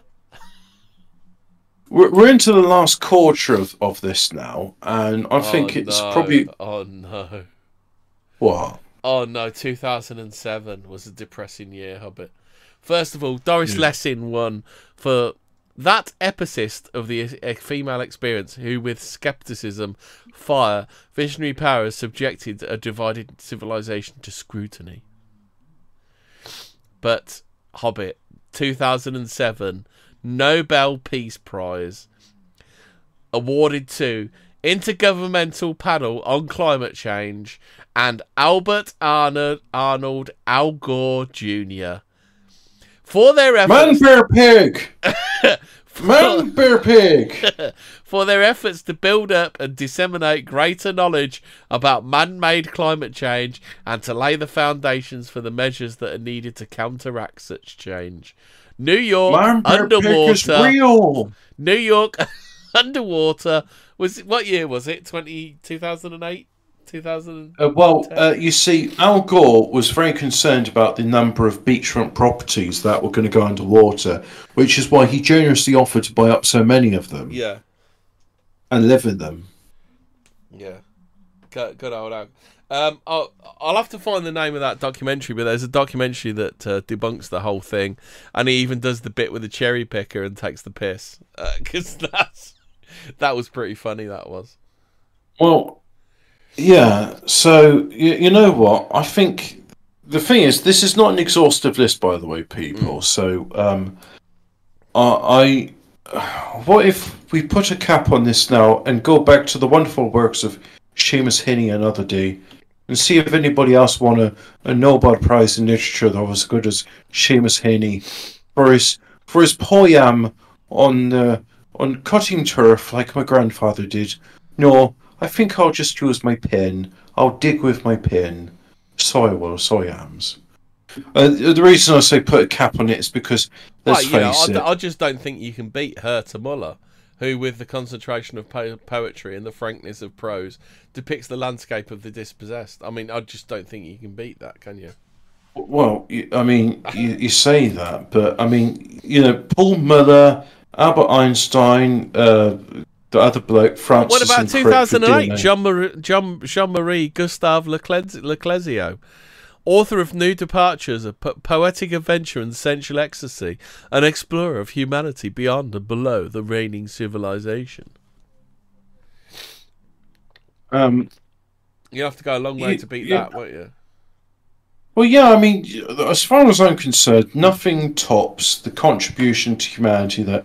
What about dear old Doris? Dear old Doris Lessing in 2007 was the epicist of the female experience, who with scepticism, fire, and visionary power has subjected a divided civilization to scrutiny. So, I'm willing to put a cap on the Nobel Prize stuff now, because it's a bit too much. Orhan Pamuk, who, in the quest for the melancholic soul of his native city, has discovered new symbols for the clash and interlacing of cultures. I like, is the clash that did Guns of Brixton? Yeah. London Calling. They did London Calling as well, didn't they? Yeah, that's it.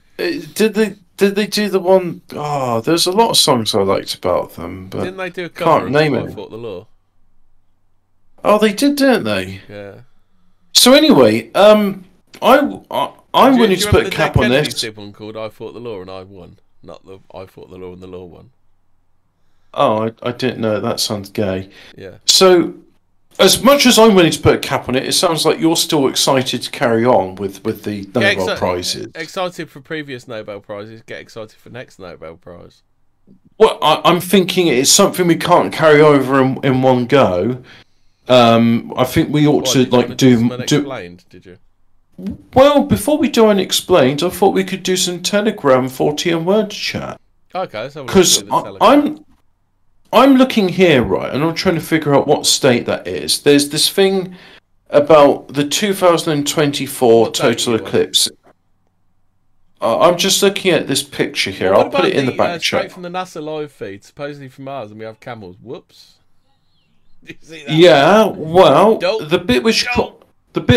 Yeah, oh yeah, they found camels on Mars, and there's like space mice that run over engines of spaceships. Now, in 2024, there will be a total eclipse, and it will follow a path going from Mexico across the south of the United States up through Newfoundland, Canada. And it happens to go through this state. Now, let me see if I can get the right one. So that's Kansas, that's Missouri. So it's going through Illinois towards the bottom of Illinois. What's this you about a humpster? Oh, we'll look at that in a bit. Yeah. So anyway, it's going to go through this town called Carbondale. Carbondale Township, it seems like. Now, the reason I mention that is because in 2017 there was a total eclipse, and that went through the state of Illinois and also went through Carbondale. So X marks the spot. This, I'm guessing here, some of you might say, well, actually, no, you got it wrong. The actual bit where the total eclipses will be marking won't be Carbondale. They'll actually be Cape Girardeau or Fruitland or somewhere. Anyway, point being, somewhere in the southern bit of Illinois, these two eclipses will be marked. And then somebody posted a lot of coincidences. Generation X, Xbox, Planet X, Elon's rockets, Space X, Twitter is now X, Tesla Model X, new viruses named Disease X. What's the deal with X? X marks the spot. So there's a lot of X's. A lot of X's going on. Just a coincidence. And that was from Cat Mayan, whoever Cat Mayan is. It's Cat Mayan. I assume everybody in the Telegram chat is on like the Telegram. I don't think we do. Well, Catmain, if you're in the actual like Fortean Words YouTube chat, say hi, because I just read out your X thing.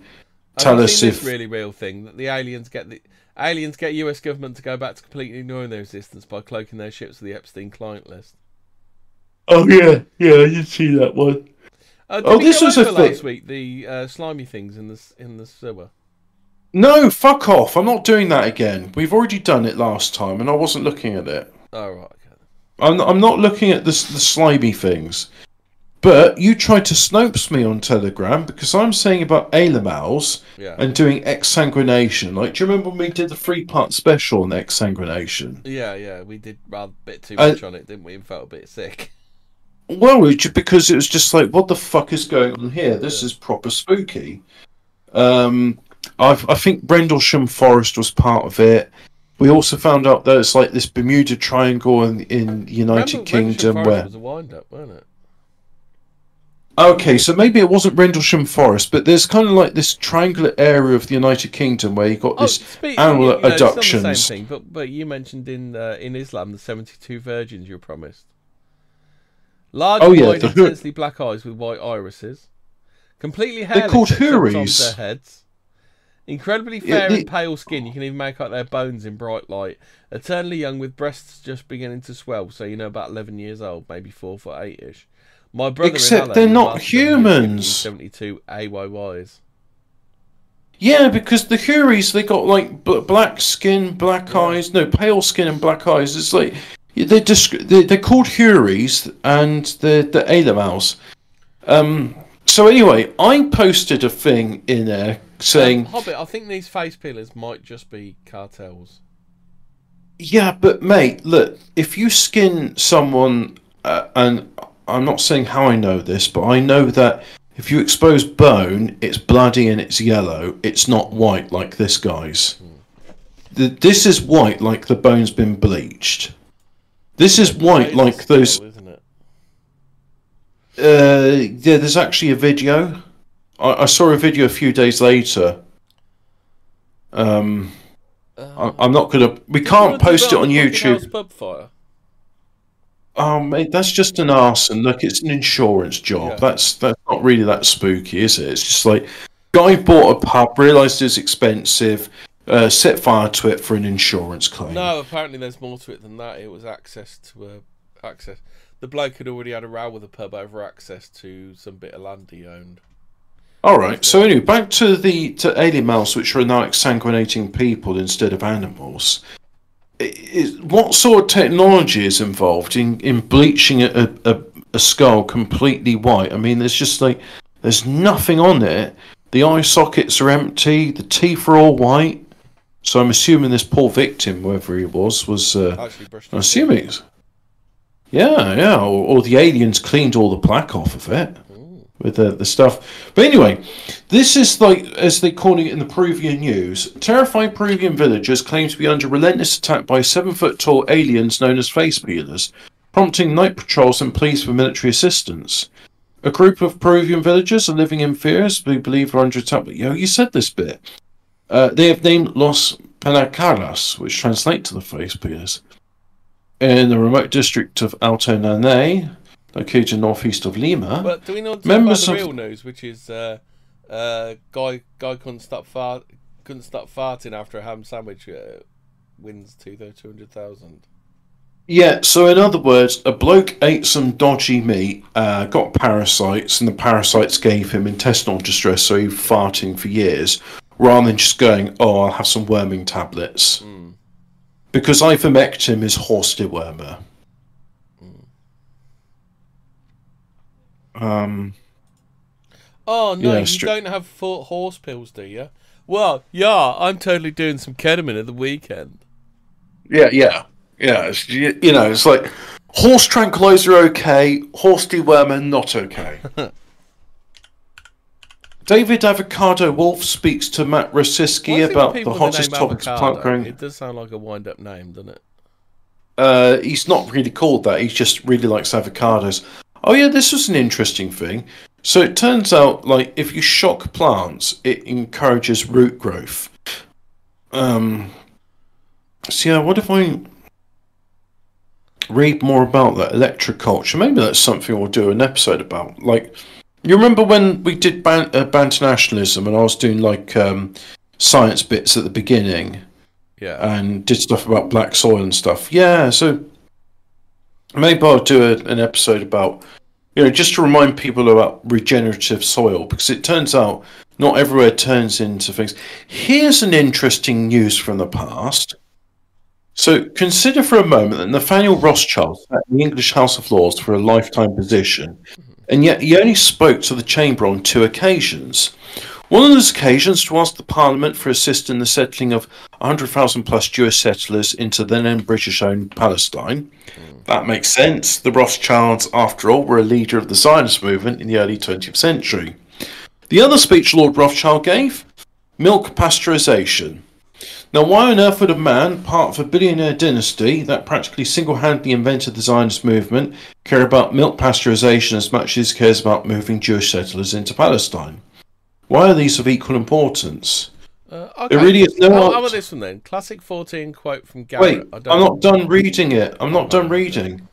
There really is no answer that makes sense until you accept that milk pasteurisation is actually extremely harmful to humans. It causes cardiovascular damage and destroys nutrients and proteins within the milk. Raw milk decreased levels of protein, fat, calcium, and free oil. Oh, and there's a bit more about this stuff. Here we go. I think you're old enough to remember, aren't you? Milk in bottles with cream on the top. Well, here we go. That's homogenised milk. So this is the part of his speech. I will not weary your lordships with details, but it was conclusively proved that a diet of pasteurised milk reduced the fertility of rats by 52%. Further research was described in The Lancet in 1936 when exactly the same results were confirmed.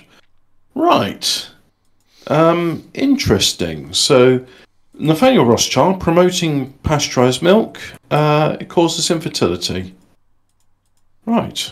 Very, very interesting. Of course, if you suffer lactose intolerance, one of the things which can help with that is lactase enzymes. Lactase enzymes can be obtained from unpasteurised milk.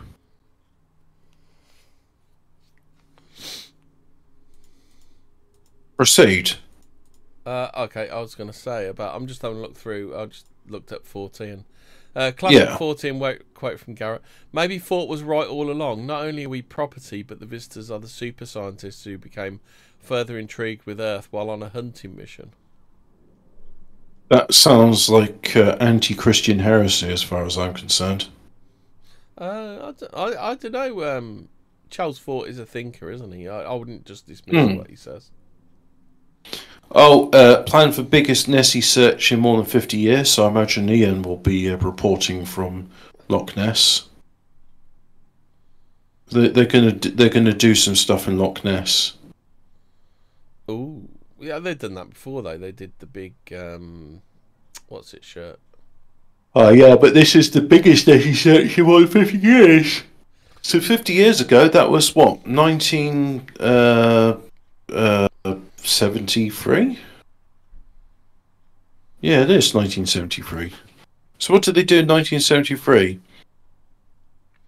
Also, Aleph is the first letter of the Semitic alphabet and looks like an X. There is also a flying car company called Aleph Aeronautics. Okay. It's something to do with the age of Horus too. Now, I thought we were going into the age of Aquarius. What is the age of Horus? This is the dawning of the age of Aquarius. That was from the 60s. That's it. Yeah. Well, I'm not sure when the age of Aquarius is supposed to be like, but, it's going to happen. 2023 is the 50th anniversary of the 14 Times, I bet. Oh, shit. Cool. I thought it was older than that. Yeah. Oh, wait. So, Charles Fort's older than that. Thing, isn't it? Yeah, that's true. That is true.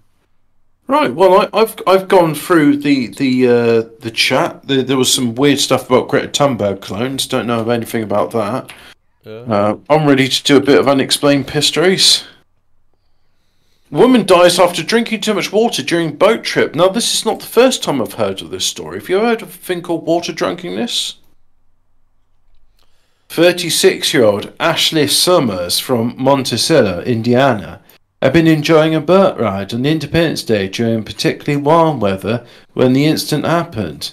Having been extremely thirsty, she consumed 4 bottles of water within the space of 20 minutes. Well, how large were these bottles?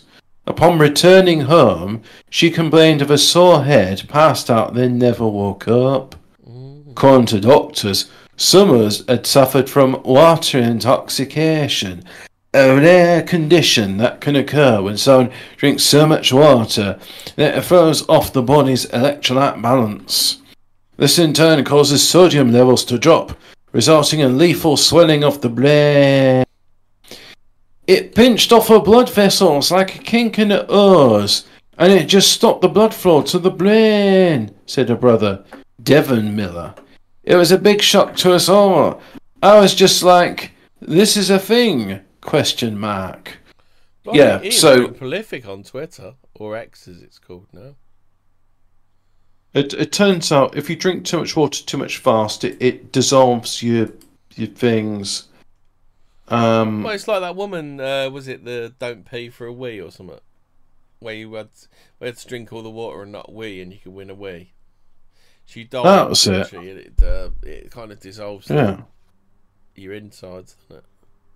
Well, it turns out when you drink too much water, you lose electrolytes, and women, because they believe what they're told, like, oh, I shan't have too much salt because that's bad for you. So what little electrolytes she did have was dissolved by the water, and it's just like not enough to keep heart function going. Now it says causes a swelling to the brain. I'm pretty sure it causes the heart to stop. How about this one then? Custody battle. Kansas man David Ostrom, 40, has asked the judge to let him engage in a sword fight with his ex-wife and her attorney so that he can rend their souls from their bodies. Arguing she had destroyed him legally with disputes over custody, visitation and property tax, Ostrom suggested the judge had the power to let the parties resolve our disputes on the field of battle legally. He also requested 12 weeks in which to secure Japanese samurai swords. Oh, that's okay. I liked him until he was just like being gay about it. Yeah. Why can't you just be like, look, I'm going to use a proper saber or rapier? Police in Loretto, Tennessee, issued a warning to residents not to flush drugs down the toilet, as the processed water is sent downstream to local creeks where ducks, geese, and other birds are often seen. But we shudder to think what one all hyped up on meth would do, the statement read. Furthermore, if you made it found police say, don't flush your drugs down the toilet, guys, because we need that as evidence. Oh, you fuck you. Oh, no, don't do it, because what if an alligator took your meth, mate? It gets dissolved. There's a lot of water. I mean, like, oh, I've got a pound of meth. Well, it's going to be dissolved in like 1 billion million gallons of water. That's not going to get anyone high. That's literally just police saying, yeah, can you stop flushing your drugs away? We need that for evidence. Yeah. Scientists achieve nuclear fusion net energy gain for a second time. Is that exciting? Are we excited for nuclear fusion? There's a picture of the Fortean looking pint that Rishi served up some poor cunt. That is awful. It's a war. What is it with politicians and being unable to serve a pint? Is this just like, you know, like how with American politicians, they got to go to Israel and like thrust into that wall? It's the same with the UK politicians. Like, you've got to pour a crap pint. What's worse is the fact they can fail to just eat the most basic of foods. Like, there was Miliband and the bacon sandwich, and then there was no one ever remembers this one, but there was Cameron and the hot dog. Do you remember how Cameron and the hot dog? No, I bet it was just as crude. He ate a hot dog with a knife and fork, Hobbit. Why? Because he's fucking posh, and he doesn't know what normal people do. This is a funny story, right? Yeah, politicians are not humans. More news at 10. A man has been attempting an online challenge when he found he was unable to extract a light bulb from his mouth. It seems that people. Yeah, I think I didn't I? What is it with Chinamen and putting things in their body and then going to hospital? It's like, I have things stuck in penis. Well, this time it's not things stuck in penis; it's things stuck in mouth. Yeah, he can't open his jaw wide enough to get it out. The incident began with a man identified as Mr. Chen walked into a fire station in Zhejiang. Well, you went to the wrong place. Ah, I'm on fire. No, you have a light bulb stuck in your mouth. You go to hospital. Okay, this hospital? No, it's a fire station, dickhead. Okay, I go to hospital now. Where hospital?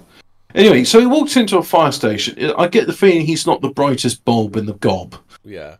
With a shirt covering his mouth. When he was asked what was wrong, he could only make muffled sounds.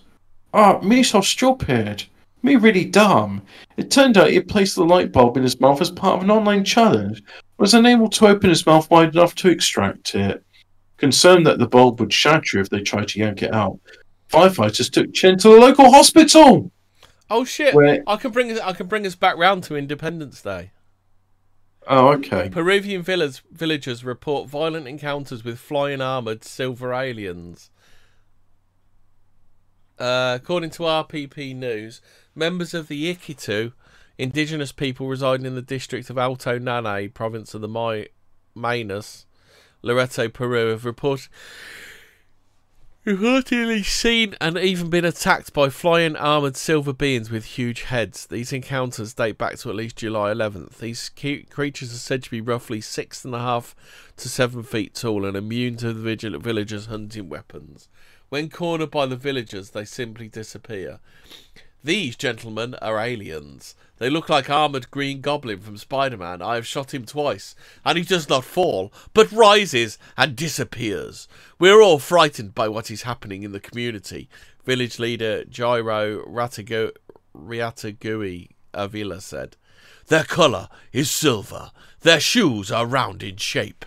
And with that, they rise. They float at a metre high and have red light on the heel part.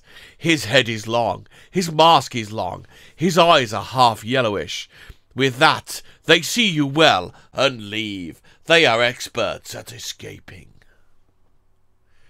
Dun, dun, dun. Ratatouille added that a 15-year-old girl had been attacked and her neck cut by one of the beings. The teenage wounds were reportedly treated locally within the community. Authorities have responded to the villagers' outcry by sending in law enforcement officers to investigate. Members of the Peruvian police and navy arrived in the area earlier this month and had a brief meeting with the locals before touring their community, paying special attention to the area where a 15-year-old girl had allegedly been attacked by one of the aliens. After collecting information and preparing reports on the investigation, law enforcement personnel left the village. RPP said they contacted the head of the IV Macro Police Region of Loreto, Hector Davila, but he did not respond. In the meantime, community members said they performed nightly patrols armed with shotguns and sticks to defend themselves from the otherworldly beings. Of the speculative explanations introduced by outsiders trying to solve the mystery, perhaps the most popular is the aliens are drones used by drug or land traffickers to frighten the locals. However, so far there is no hard evidence to support the hypothesis, and the sightings remain unexplained. Dun, dun, dun.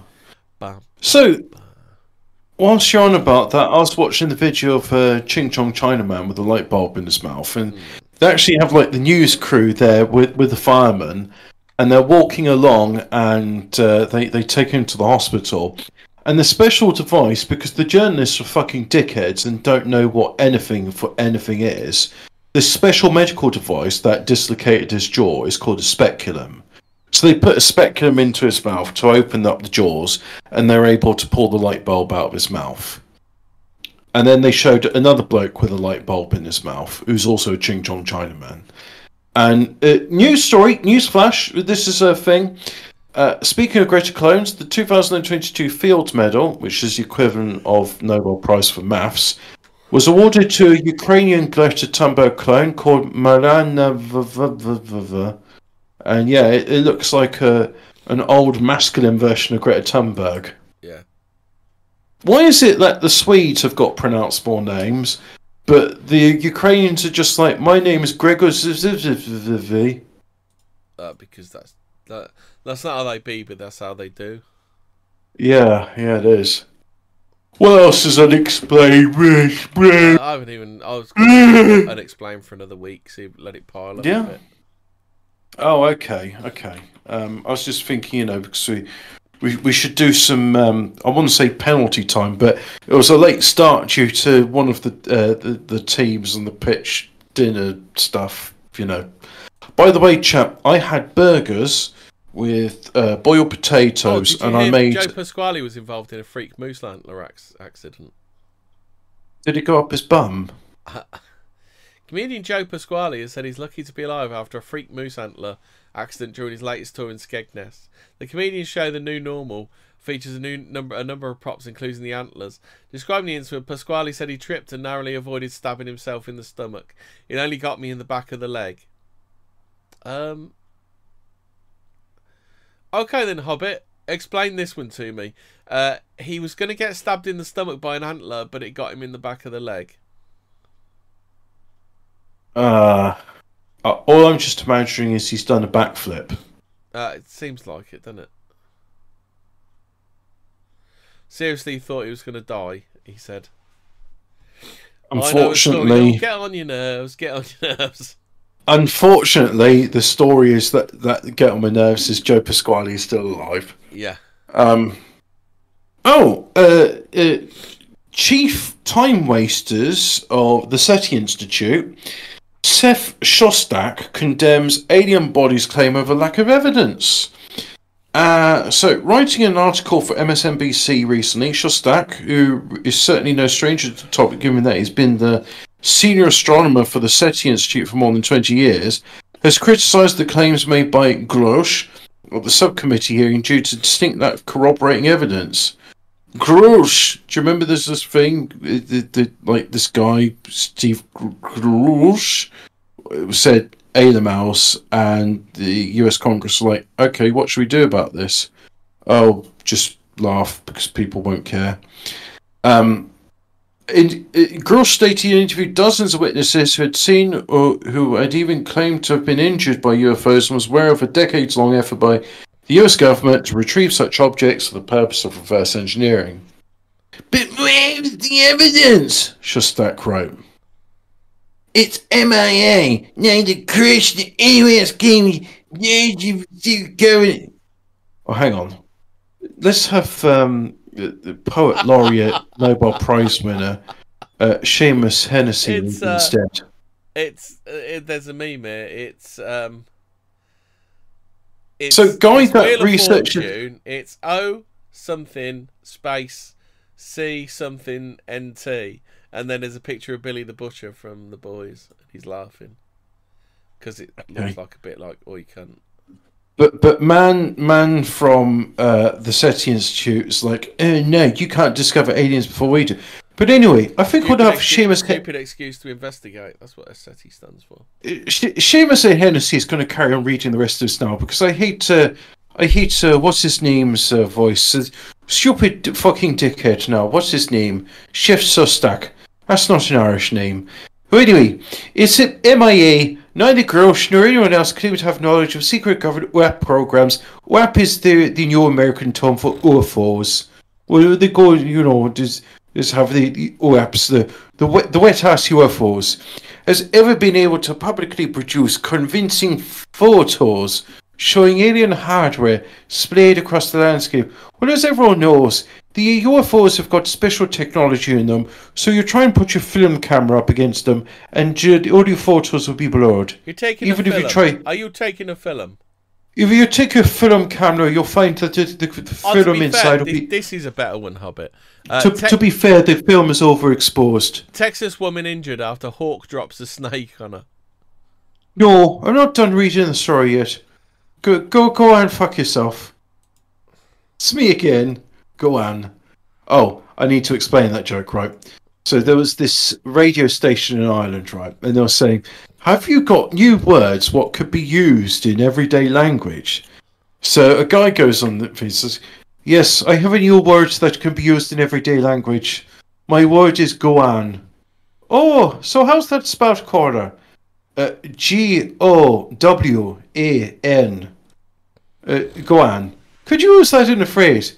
Yes. Go on, fuck yourself. And then they hang up on him. And then another caller says, Hello. Yes, the word I would like to include for the Irish vocabulary now is smee. It's spelled S-M-E-E. Great caller. Could you use that in a sentence now? I certainly could. Smee again. Go and fuck yourself. Irish. They're funny. They talk in funny accents. But anyway, if there was evidence of these objects, he argues, there'll be no shortage of scientists vying to access and study it. Hang on. This is like saying if there really was a wall at Antarctica, there'd be scientists vying to access and study it.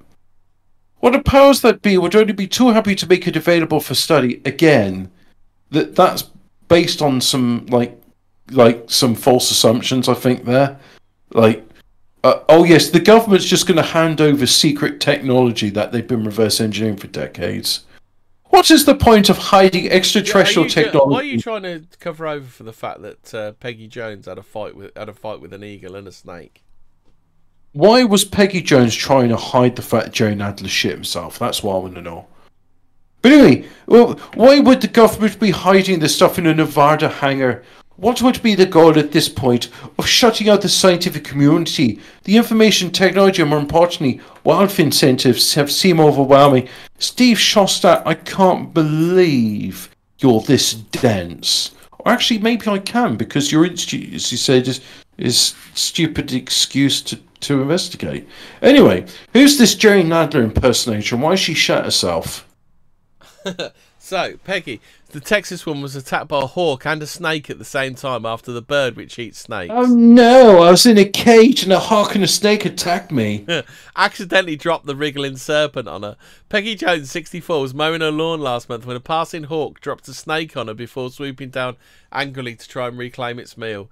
The snake wrapped itself around her arm and began striking her face as the bird sunk its talons deep into her flesh. The terrifying ordeal left her with cuts and bruising to her arms and face. The bizarre incident took place on the 25th of July, Texas, blah, blah, blah. Began after the snake suddenly fell out the sky and landed on her. Before she could move it, the hawk attack began. I was trying to sling my arm and sling the snake off, and the snake wrapped around my arm, she said, told CBS News. The snake was striking my face. It struck my glasses a couple of times. It was slinging, and he was striking, and it just kept hanging on. That sounds like a bit of a shit time, really, doesn't it? Oh no, I was attacked about the face and neck by a hawk and a snake. Yeah. Can't believe it. Yeah. You know what? I can't believe it so much that I don't think I'll be able to say anything until next Thursday. Okay, I think we're done for the evening, aren't we? That's how much I can't believe it. Okay, I can't believe it's not the end of 14 times. 14 I can. I can believe it's the end of Fortean Words. Good night, all. Goodbye. We'll see you next week. Bye. And goodbye from Seamus or Hennessy. Oh, sorry, Stay spooky. Say goodnight, Hobbit. Oh, it's good night from Hobbit now.